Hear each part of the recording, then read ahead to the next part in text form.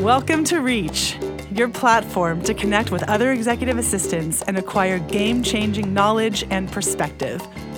Reach is designed to inspire your workday, guide you through pivotal moments in your career, and transform you into the executive assistant you've always wanted to be.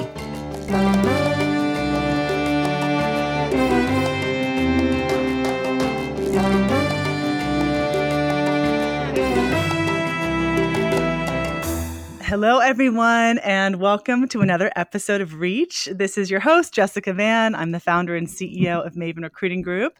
And today I have a professor with us. This is Professor Juliana Schroeder. Welcome, Juliana. Thank you so much for having me, Jessica. I am so excited to have you. This is a conversation I've been looking forward to for a long, long time. I think I've been recruiting you to join us for almost 2 years. So this has been a long time coming. Juliana is the Harold First Chair in Management Philosophy and Values professor at the UC Berkeley Haas School of Business. That is a mouthful. Mm-hmm. She just recently gave a TED Talk on how to connect better in light of the loneliness epidemic that is plaguing American culture, which we will link in the show notes. It's a fascinating watch, and I definitely encourage you guys to view it after this. Schroeder is a behavioral scientist who researches the psychological processes by which people think about the minds of other people, particularly in the context of our workplaces. The attributions that people make about other people's minds are significant because they affect decisions about how we decide to interact with one another, how we engage, such as whether to help somebody or harm them. So, for instance, determining whether a negotiation partner is trustworthy will affect your willingness to cooperate with that person.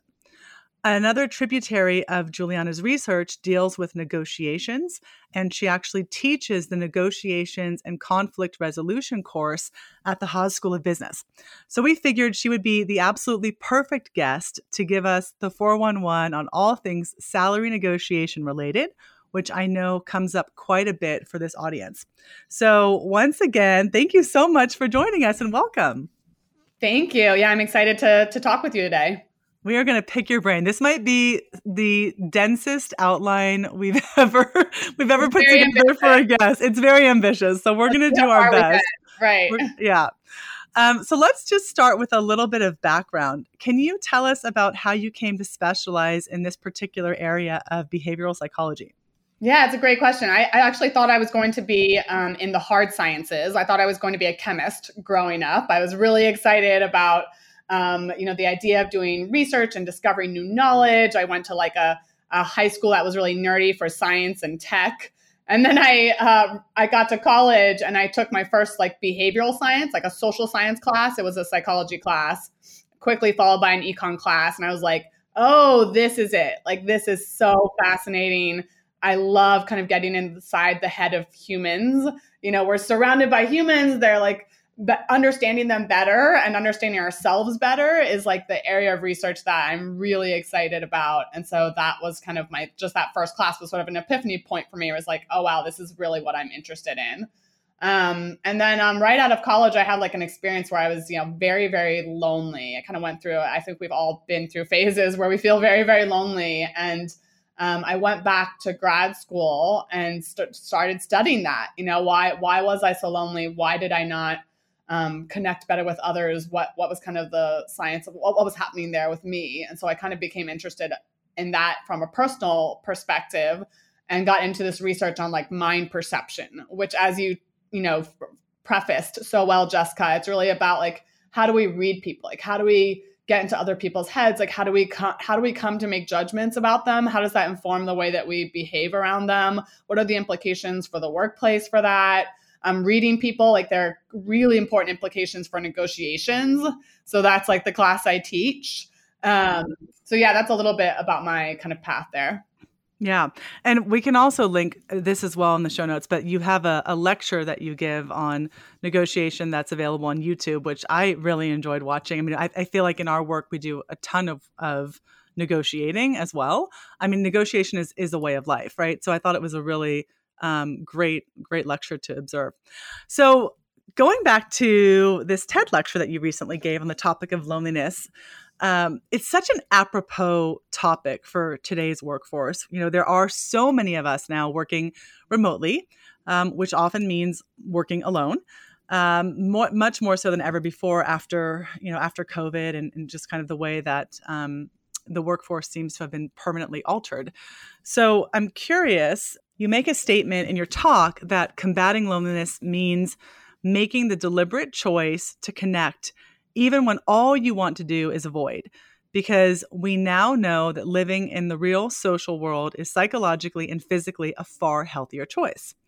And you go on to say that, whether it's simply saying hi to somebody on the train or at the grocery store or when you're out on a hike, that talking to a loved one and picking up the phone rather than texting, it's these choices that may feel small, but they have the power to really change us from feeling lonely to feeling connected.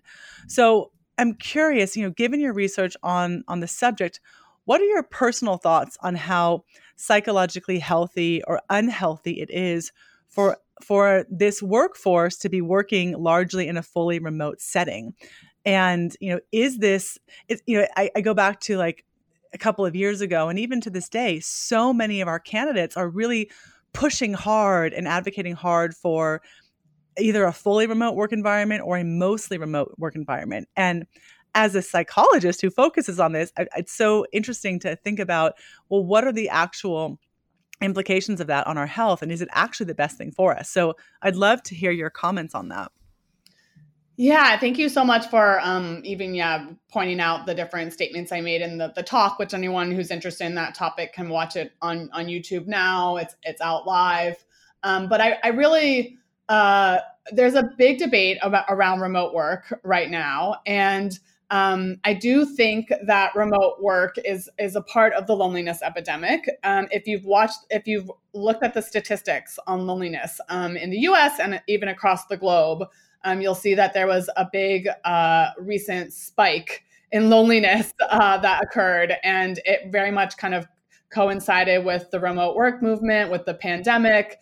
And that spike in loneliness was really interesting because it occurred, there was the most loneliness occurring among the older adults. And of course, the oldest adults, right? So some of them are saying that they, never see other humans at all, like, right there, they rarely see them, right? So it makes it sad, but it makes sense why there would be such a spike in that particular group.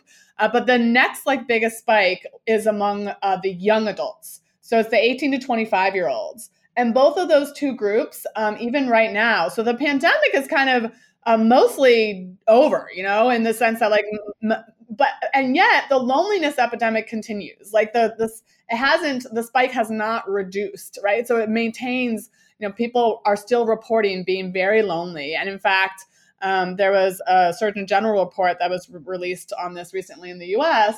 And, essentially they have a cutoff for what they would call debilitating loneliness, which is people that report on a 1 to 5 scale being at 4 or 5 and reporting that every single day they're feeling lonely at some point during the day.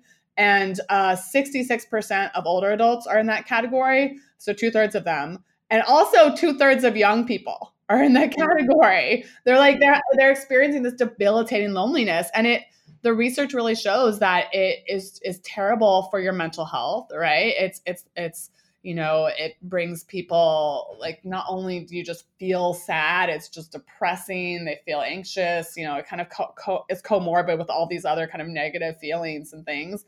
But also it has, really problematic consequences for your physical health. And I point to these meta-analyses that Julianne Holt-Lunstead and her team have been conducting on basically the physical health consequences of various different ways of tracking loneliness. And kind of the upshot is what they find is that, being lonely, whether it's subjectively reporting it in a survey or not being around people in an objectively measurable way, like living alone, not going in to ever see your work colleagues, those things are as bad for your physical health as smoking 15 cigarettes a day, for example. That's a comparison that they use in the studies, or being obese, never exercising, never getting your flu vaccines, like all of those things are pretty commensurate with the morbidity effect that loneliness has. So it's very compelling and disturbing that, to think about how the remote work movement has affected our loneliness. So I think, where I fall on it is that there are kind of pros and cons. So I'm sympathetic to the people who, are reporting that it feels, more convenient, that they can avoid their commute and that there's, there's more flexibility. But I think what you lose in the remote work environment is that you're not having what we call like the water cooler conversations. So those are those, spontaneous moments where you're able to connect with someone, either in a way that facilitates productivity, like, getting a different viewpoint on something you're working on, or a way that would facilitate an actual like intimate social connection. You just don't have those in the remote environment. Or if you have them, you have to schedule them. Like, so you have to schedule social events, which I think doesn't quite lead to kind of the same result.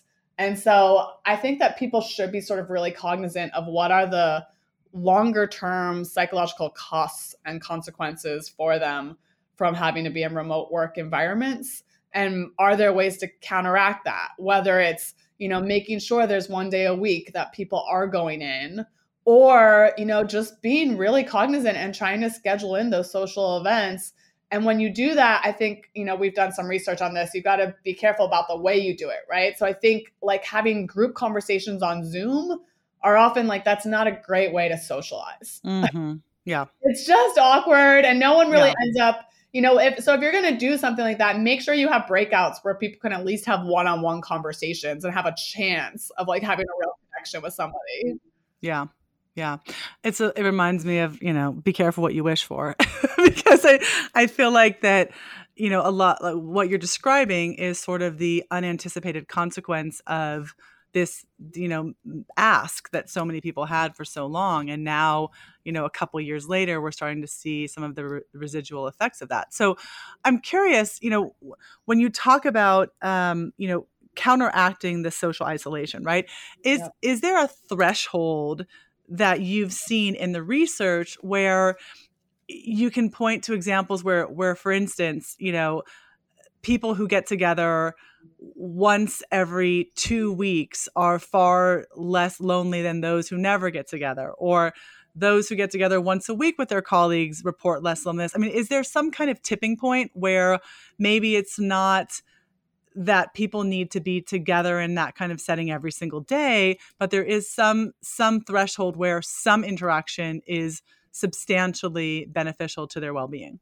Yeah, that's a fascinating question. I don't think that there's a particular tipping point that the research has identified at this point, although your suggestions are making me think about a movement that's happening in the medical world. And I've been talking to physicians about this. It's called social prescribing, which is like if you're feeling bad, instead of prescribing you medicine, I might say, Jessica, every week, go walk around the lake with a girlfriend and like make a connection and talk to them, once a week. And that's your prescription essentially. And so it's essentially, a kind of a new movement of thinking about holistic health and thinking about ways in which we can reduce depression and anxiety by giving people better social experiences.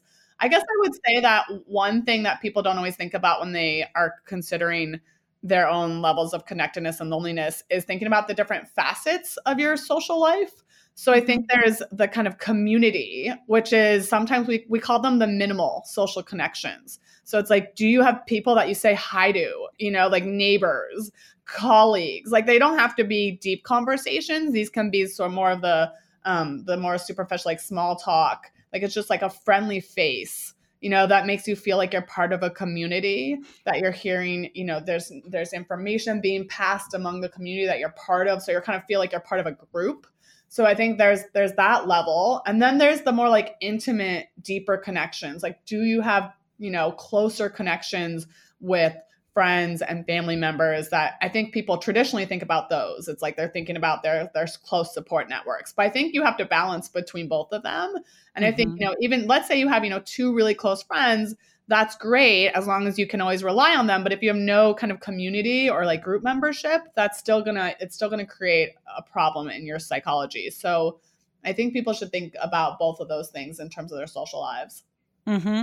Yeah. And I think that's an important point because it's not, I think we're sort of assuming that the only way that people enjoy some kind of social life or element is through the workplace. And that's patently false, right? I mean, there's a lot of ways to, I think, connect socially and or, to your community. And it may be easiest to do that through the workplace because it's, you show up every day and you're there for 8, 9, 10 hours, whatever the case may be. But there are other ways to compensate for some of the loneliness that you may be experiencing as a result of the fact that you're working remotely. I think that's true, but I also think that you're right that it's essentially a missed opportunity. Like if you are not having any social connection in your workplace, that is, like you said, 8, 9, 10 hours a day where you are like missing that opportunity. And it's actually, the statistics on this are kind of wild, which is that, people spend about a third of their waking hours at work, whether it's remote or in person. And yet they are reporting that, almost none of their close friends come from the workplace. And so we've actually done some research on this, and we find that workplaces tend to be naturally what we call like objectifying. And when I say objectifying, I'm referring to like 7 different facets, but the most dominant one is instrumentality, which is that people feel that they are not valued for being like their full humanity in the workplace. It's more like they're valued for like their ability to complete one particular task, like to do the thing that they've been hired to do. That's kind of the nature of work, especially in America, is very characterized by like instrumentality. Like you were hired to do this thing. And of course, like the gig economy and other, it's even more kind of instrumental or task based. And so, in a way, people sign on to that contract when they work. But like the downside of it is that when you start to, feel like you're putting in so much time, especially into a company, that they're only valuing you for this one thing, it starts to feel, it feels objectifying is, the word that we use. You feel like you're kind of just like an object. You're a tool for the company to do the thing that they want. And that is, it's bad for people's mental health. It, makes them be less likely to want to stay at the company. We've identified lots of different consequences of this. And organizations can do things to reduce the levels of objectification and felt instrumentality of their employees, right? So even one of the key predictors that we find of objectification in organizations is strategic and calculative thinking. And so essentially what this is that there are some organizations that are characterized by like everything that you do is basically a calculation. So like, Jessica, like this conversation with you right now, I might be like, okay, I'm going to spend 1 hour and what am I going to get out of it? And I'm doing this like, cost benefit analysis, essentially, this calculation in my mind. And that's like a very unpleasant way to have interactions. Mm-hmm. I hope that's not how you're thinking about this conversation. Right? And if I were, like, that would probably kind of bleed over and like you would recognize it eventually and it would make it a worse interaction, right? Like it's like you're like, I'm not valuing just cover Jessica. And so it's kind of interesting how, we do these cost benefit analyses and I think they're promoted in a lot of workplaces. Like workplaces encourage people, like you can even think about workplaces where people are tracking their time. Like every minute that they spend is like going into a time log somewhere. It makes it really salient, that you're having all these trade-offs. And it takes away from like kind of the true, social nature of any interaction. It makes everything feel objectifying. It's just kind of miserable.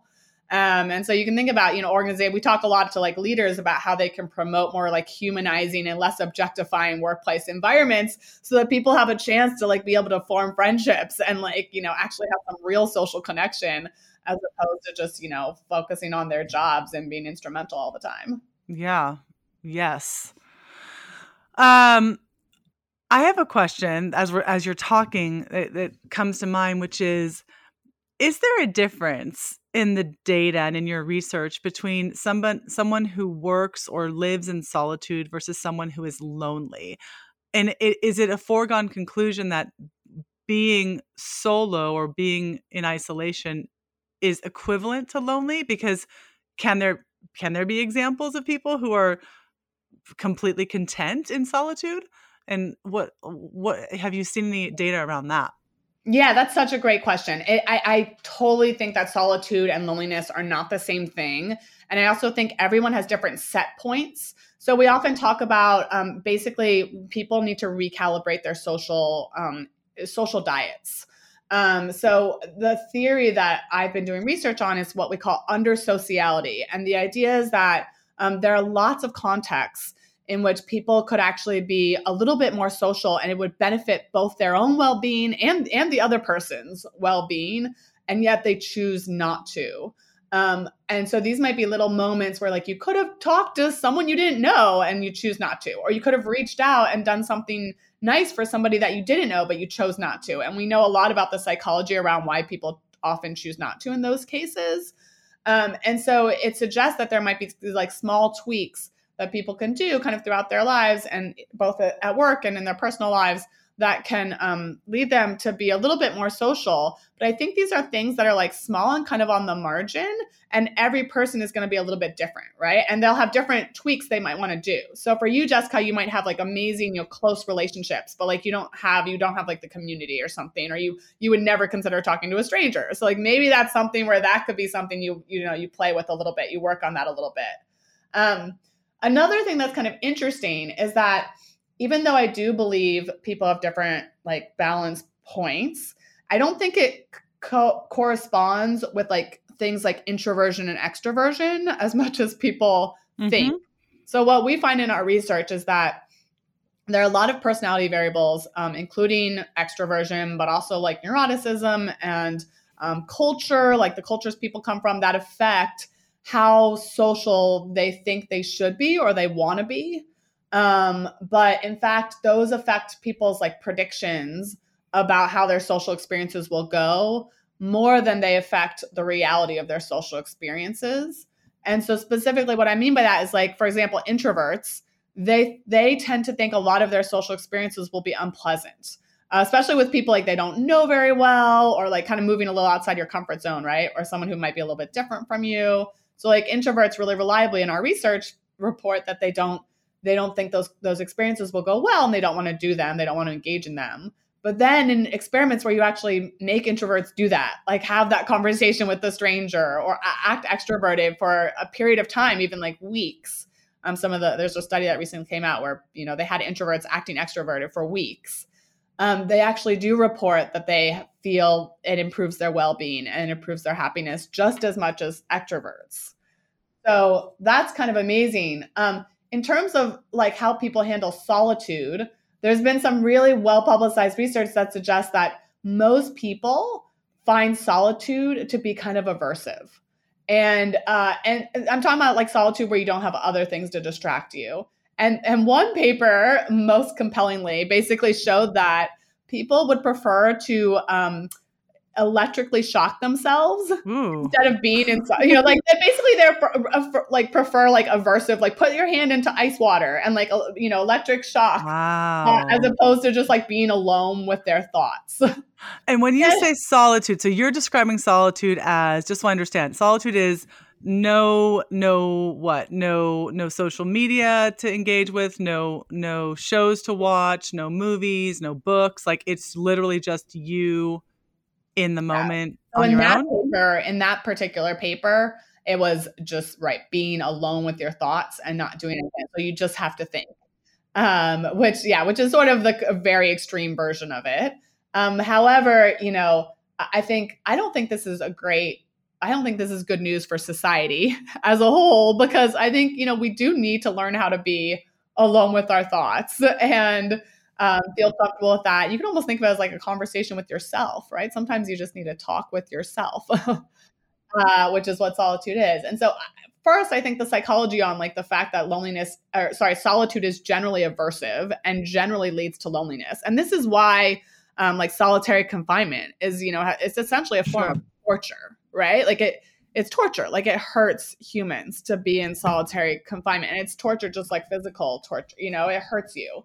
But I think that, there are certainly ways of enjoying your solitude. There isn't, I think maybe to the kind of point that you were making, Jessica, you can be in solitude, but with something to do, like you're reading a great book so I do think it's a balance. And I also think when you're considering your own well-being, there's lots of different facets of well-being. So there's like joy and happiness in a given moment, right? Kind of like affect, we call that. And so sometimes, being in a social environment like kind of spikes your affect, right? But then there's like longer term life satisfaction, kind of like the depth of the kind of well-being experience, which, maybe for that, you need a kind of the right balance, right? If you're in social experiences all the time, you're going to be getting not the kind of right balance to overall have a satisfying and meaningful life. And so I think, again, people sort of need to find their own set points and their own balances, like what makes them feel happy. But I would still say that the research suggests that on average, I think most people set points like they're being under social. They could be more social for their own good. Yeah. Yeah. That's such an interesting takeaway to sit with. I mean, I agree. I think it is very individualized, a set point. I have a friend who's actually designing a silent retreat experience that is completely isolated. It's literally in the Sonoran, deep in the Sonoran Desert. And when I say deep, I'm talking like 360-degree views of nothing, just cactuses.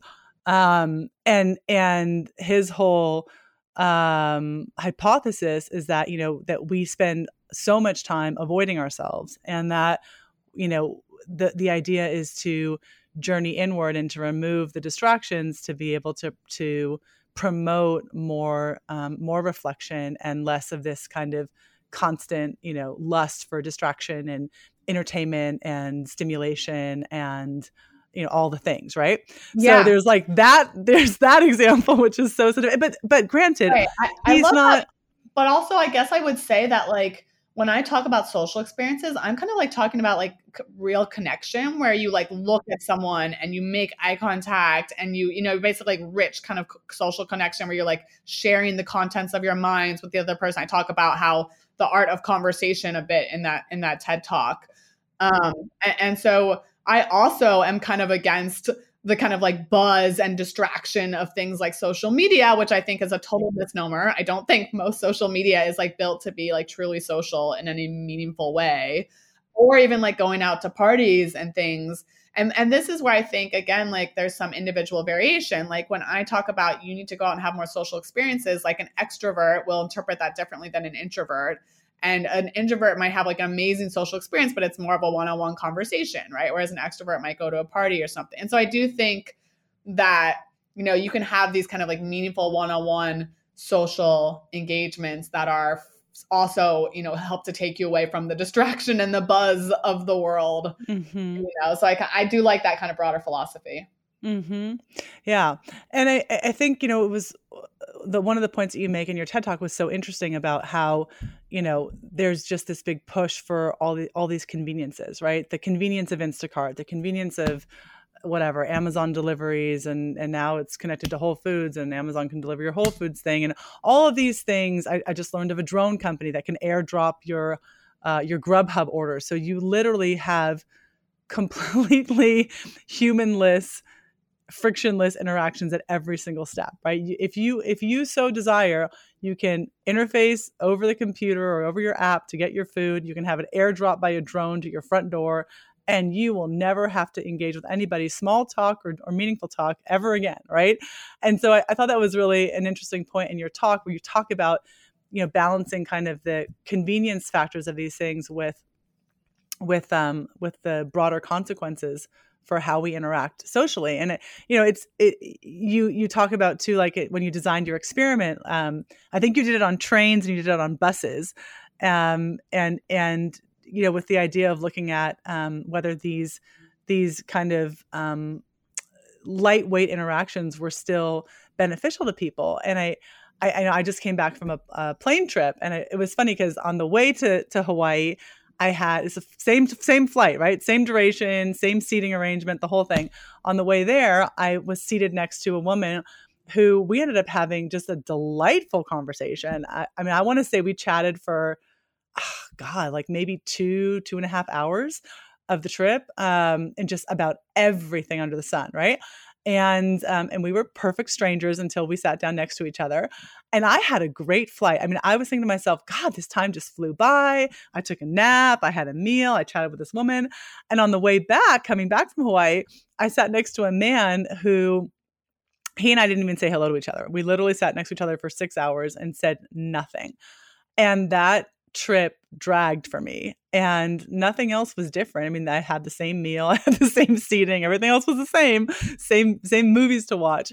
So it's interesting, looking at the value, as you point to, of small talk and just even the impact of that alone. And I guess, do you see a significant difference between the deeper conversations versus the lighter conversations in terms of its impact on people to feel less lonely?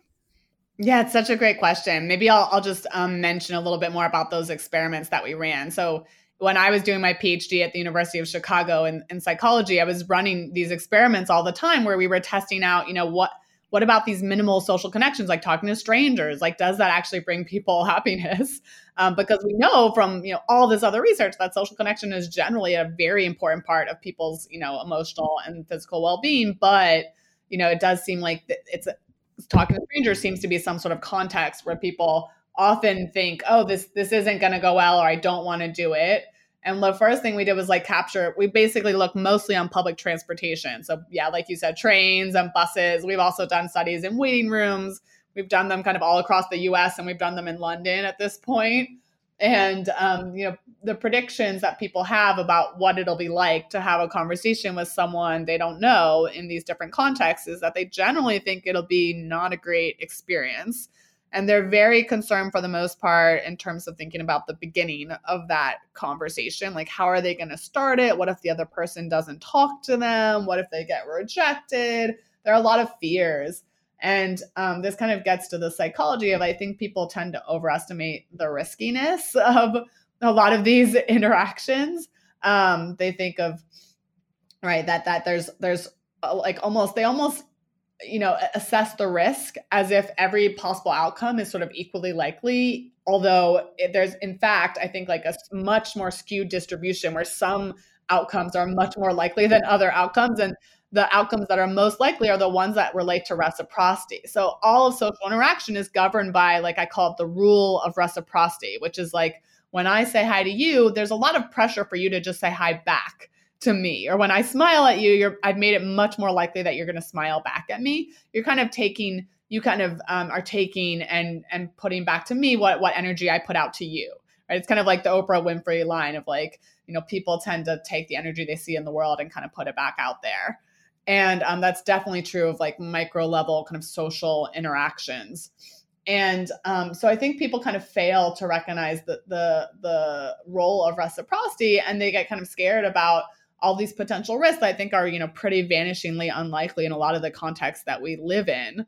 And so what we found in these experiments is that when you actually enroll people into an experiment and tell them to do something, like for the study, go out and have a conversation versus be in solitude versus, do what you would normally do. That's like 3 different experimental conditions. You find that, in fact, like people from all different walks of life end up having a more pleasant experience when they have that conversation than when they are in solitude. And we also measure all sorts of characteristics of what the conversations are like. To your question, Jessica, how long do they go, and who are you talking with, and how substantive was it? And did you, exchange numbers at the end, right? And we've run, I don't know, hundreds and hundreds of people through these different experiments. And so we've had all sorts of, like, the variance of outcomes is kind of amazing, right? So sometimes people have very short conversations. They're just, exchanging pleasantries and smiling at each other. Other times people are talking for 6 hours on the plane, like your, experience, or they have the train rides that are about an hour long. So they just talk the whole train ride. And, we've had people report that they meet someone that they, are romantically interested in, or like, it's sort of like, I think some people are making real connections through some of these. But what's kind of amazing is that, so it's true that people's self-reported enjoyment does correlate a bit with, like, for example, the length of the conversation. The longer conversations, people report, more enjoyment on average.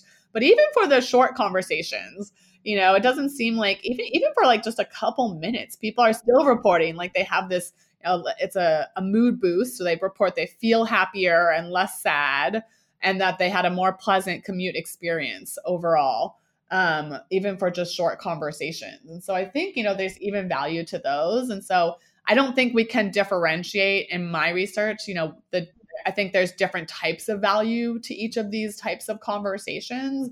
But I will say that like what this suggests is that even for those ones that you kind of, you mentioned they kind of seem lightweight, right? Like they feel like just sort of small, or that's why they call it small talk. Like even for those, I actually think they have the power to like make us feel less lonely. And especially when you think about how they kind of aggregate up. And so I actually don't even like the term small talk. Like I just feel like that minimizes the value of some of those connections, because I think they matter for people. And even like in the negotiation context, we talk a lot about like in the very beginning, when you're getting to know the other person you're negotiating with, like make sure that you build rapport. And we don't call it small talk because it's not small, it's big, it matters. So what do you call it instead of small talk? You say rapport talk or what? Yeah, but we usually just say building rapport. Building rapport. Which is kind of dry. Maybe I should come up with a better term. Let me think on that. That's a good question. Yeah, that'd be a good one. Yeah. Yeah.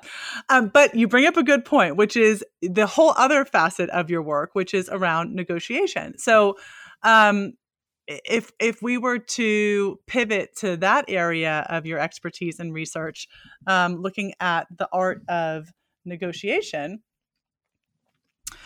it's interesting that the course that you teach is called The Art of Negotiation and Conflict Resolution.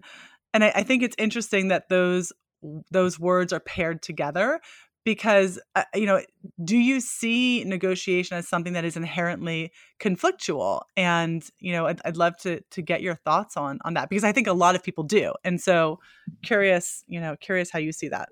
Yeah, such a great question. So we often talk about two different types of negotiations. One is a more distributive negotiation. Distributive negotiations are characterized as being, we call it zero sum. So if I get more of something and I'm negotiating with you, Jessica, then you get less of it, right? So if money is kind of the classic example. If I have to pay more as, the buyer, then that's painful for me, but you're going to get more as the seller. And so that's a zero sum issue.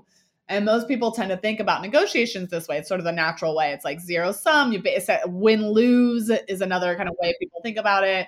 Like if I win, then you're losing. Like there's going to always be a loser in a negotiation. And then the other type of negotiation is integrative. And integrative negotiations are characterized by the potential for being able to create value. So not everything is zero sum. Sometimes we actually have complementary issues where, I want the same thing that you want. We have kind of common ground on it, or I care a lot more about it than you care. So we can, trade across issues to create more value for both of us. And so the thing is that I think it's a major false perception in terms of negotiations is that people tend to think about them as being win-lose, because the grand majority of the negotiations that people do in their lives, both in the workplace and in your personal life, are integrative in nature. And what I mean by that, how do you know if you're in integrative negotiation? So number one is if you have a relationship with the other person, like if you're ever going to see them again, then you really should think of yourself as being in an integrative negotiation and not a distributive negotiation. You want to get to the win-win if you're talking about building relationships and if you care about the relationship at all. And I always tell my students, like, be really careful and cognizant. Like, you might think you're not going to see the person again.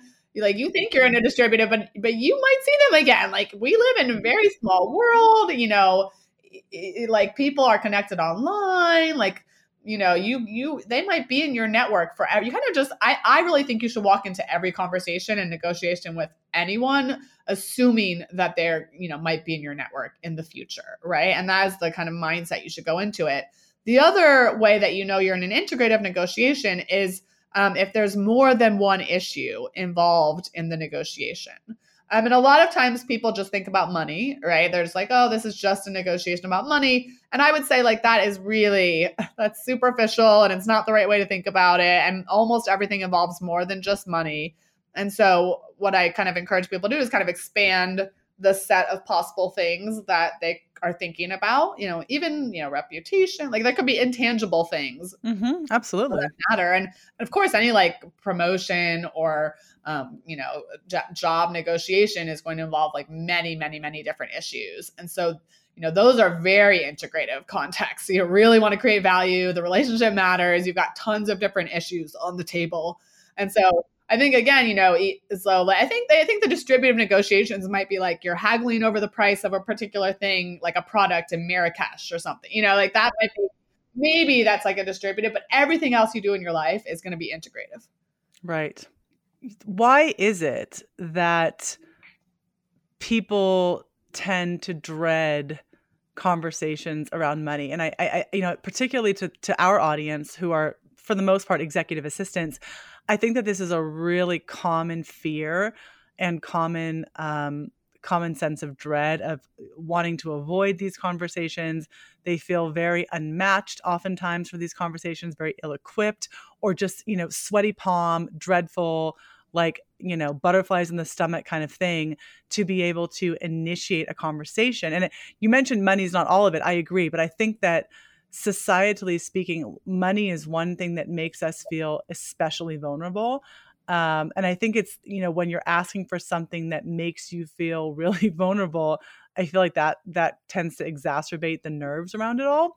So, I mean, why is it that people dread negotiations so much, and, and specifically money? One is around the identity that I'm afraid that if I don't make enough salary, that's going to hurt, who I am as a person. And it becomes so tightly tied up in people's psychology that they put, almost too much weight on it. And so they're kind of afraid, it's just, they're too personally tied with it. Another is worried about like impressions. Like, how is the other person going to think of me? And people want to make, a good impression on others, and they don't want to appear greedy. And then the third one is worried about losing the offer. Right. That one is really interesting to me. And I agree with you. And I think that, so obviously in our work, that's what we do, is we deal with job seekers all the time. And I think that there is definitely a concern oftentimes of, well, if I ask for this, do I run the risk of alienating somebody? Do I run the risk of pissing them off? Do I run the risk of jeopardizing my reputation, or, coming across as entitled, or even, do I run the risk of them reneging the offer? Right. So I think that there's definitely some real concern about those things, which I think does contribute to the trepidation. I wonder, though, if you've actually seen any correlation between advocating for oneself or negotiating for something, and having that actually result in jeopardizing the offer. Like, does that actually play out in a research setting, if there's any proof of that? Yeah, the important thing to remember is that it's very unlikely. It's like vanishingly unlikely, because the company has spent a ton of money and time and resources trying to recruit exactly the right person. And so then once you have that offer, that means a lot. Like, that means that the company really, really wants to keep you. And if they lose you, they have to go back to the drawing board a lot of times. Mm-hmm. So, tell me about it. And it takes a lot of time, a lot of effort. Absolutely. Right. And this does, vary company to company, right? Like, in terms of what the supply and demand is for workers, but still, like, it in general, that's the case. And so, for the most part, it's very rare for a company to rescind an offer after it's been given. And people are more concerned about this than is warranted. But I will say that you have to be careful about both how you negotiate and when you negotiate. Excuse me. And in particular, don't negotiate before you have the offer. Okay, so that is a common mistake that I see, which is, people start negotiating right away. And if you don't have the offer yet, that's a little bit too presumptuous. Okay, so you do need to make sure you kind of like wait until that moment when they've like really put all their resources and invested in you and have made you that offer. Right. And then you can go ahead and do it. And then when you have that negotiation, like I think we're kind of talking about the job offer context right now. I think, you have to frame it in the right way. And it's not about you trying to get more. That's not at all what the negotiation is about. It's about you being the best employee that you can for the company, right? Like it's about how the company should care about this too. How am I going to create value? And the company should want you to be happy, because then you're going to be a productive and better employee, and you're going to stay with them more, and you're going to, and so that's something that they care about, right? And so it's really more about like, how am I going to be like appropriately valued so that I can be the best I can be for you, and that's the way the conversation should go. And so it's not about, being overpaid or like not being underpaid. It's like you want to be appropriately valued. And the company should care about that too. And so that's just the way that you should frame it. And so they're like, a few instances from I've, taught probably thousands of students these topics, and they always tell me their negotiation stories. And there are a few instances I've heard of where an offer was rescinded. And those few instances are cases where like, right, someone negotiated too early, or it was email negotiations. Those can be really tricky. So I often, don't recommend doing that, or starting with a voice conversation and then going to email next. So there's some tips on that. Or like if someone has, there was one case where somebody went around the hiring manager and, basically tried to go above them, which sometimes happens, right? You're like, oh, I'm not making progress here, so I'm going to go to this other person. And that, I think you got to be really careful about that, because I think that can be very presumptuous. And so those are like the contexts in which people did end up, losing their offers, but it's extremely rare. Like it almost never happens. So I think it's more of an illusory concern than anything else. Yeah. Well, and I think the point about the timing is really important, right? Because I do know that sometimes, candidates want to feel like they're being really transparent about what their needs are upfront to avoid any, wasted time or effort on either party's part. So for instance, that might look like, well, hey, I'm interested in this opportunity, but I only want to move forward in the event that you can agree to the fact that I only have to come on site 1 day a week, that, I'm going to require a relocation bonus, and I'm going to, whatever the case may be, I'm going to need an equity package to make me whole on the other package that I'm walking away from. And I'm going to need, a compensation of XYZ. So I'm being like kind of extreme in my example, but I do know that there's some candidates that might think or be tempted to think that being that explicit and transparent on the front end is a benefit, because if the client or the company or whoever can't meet those needs, well, now we've all just avoided a lot of squandered effort, right? But to your point, there needs to be some perceived value and buy-in and agreement around what you can provide and what you can offer, if a negotiation is ever going to be successful, and if there's really any reason to negotiate, right? So it sounds like what I'm hearing you say is you got to kind of walk the walk, you got to go through the motions, you got to dance and put on the show if you're going to get the opportunity to even negotiate. Right. I mean, so essentially what you were suggesting was making a list of demands, and perhaps you have an amazing BATNA. The term BATNA refers to your best alternative to a negotiated agreement, which I'm talking about what's your other option. And so, maybe you have another, Jessica, maybe you have an incredible other job offer. And so you're sort of using that as your leverage. That's going to be your fallback. But I would never kind of recommend kind of going in with a list of demands like that. This is like the context where you want to prioritize the relationship. And there are all sorts of things I think people kind of do wrong when in their job negotiations, trying to, leverage the company and squeeze them. Like that's never a good idea. In addition, you should think about the job negotiation as having like two different parts. So part one is like gathering information, like, making sure you've, have stated how grateful you are for the offer, like better understanding as much as you can about the salary bands and the different options for job titles and things like that.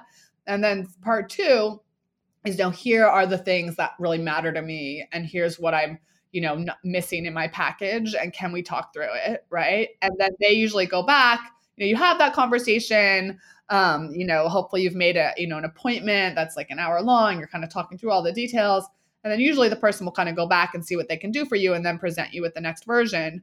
And then typically that the conversation doesn't go much farther than that. Like, so if you have a really good relationship with the other person, you could, have a little bit more back and forth, but it's not like you're going to keep asking and asking and asking. At some point you sort of, and pretty soon, basically, we basically think of it as like one exchange. Basically say, okay, either I'll take this, and if I'm still not totally happy with it, then we should have a promotion. Maybe we can accelerate the first kind of review cycle. Yeah. Or I'm going to, move on and see what my other options are. Yeah. Yeah. Agreed. I think it's in the case of, for instance, an agency like ourselves, right? We tend to do a lot of the negotiating on behalf of both our clients and our candidates. And so on I guess for those who are, somewhat negotiation adverse, there's value in that, because they don't necessarily need to be the be the front man to have those conversations about first leading with rapport and establishing gratitude and appreciation. For the most part, we do that. And so it's everything that you're describing. It's really interesting to hear you talk about it, that really is actually kind of structurally, in terms of the format of how we enter into those conversations, almost identical to what we do. It's, we're not grateful, but we're establishing the candidate is grateful. We're establishing and reiterating all of the ways in which they're interested. We're establishing all of the ways in which they feel really validated and seen and excited and engaged about the opportunity. And, oh, by the way, here's the opportunities that are still not fully met, and is there any kind of flex in this? So it's interesting to hear like that kind of the archetype of what you describe in an academic context actually is very similar to what we see in kind of a practical context as well. But it sounds like you're doing everything right, Jessica. I love it. I'm just giving myself 2 snaps over here. Nothing less, but that sounds yeah. Yeah.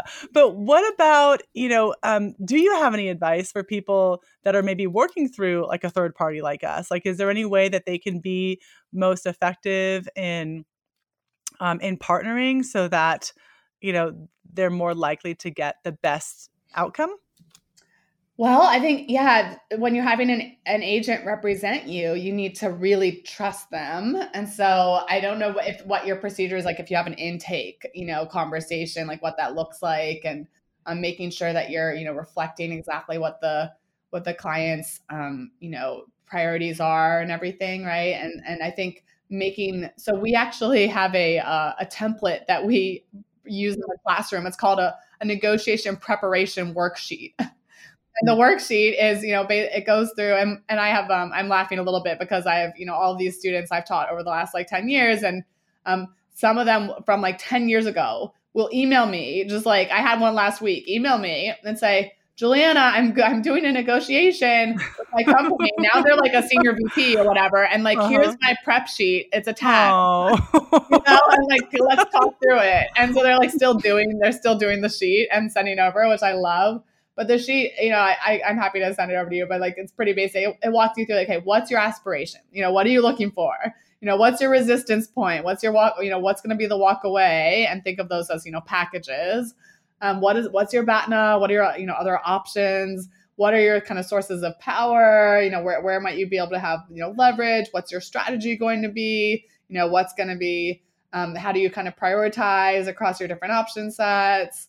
And so it just kind of walks, the person through all the different things they should be thinking about in the negotiation, and also has them try to make estimates about the counterpart for all those things. What do you think his aspiration is? Like, what are they looking for? Like, what are their interests? And so I would hope that, when you're working with an agency, like the agency knows all of those things about you. They know your aspiration. They know your resistance, because that would be the one thing. So I agree that I think an agency can add a lot of value because, they have more, expertise than you do, and they've done this many times. But the thing I would be a little bit worried about is if, sometimes they're not perfectly aligned with you on your walk away point. So for example, like, you might be willing to, you would walk away here, but they think it's over here. And so that can create some, kind of challenges. And just making sure that, your interests are aligned with them as well. Right. So like, think about it, basically adds a third party into the negotiation. So what are their interests?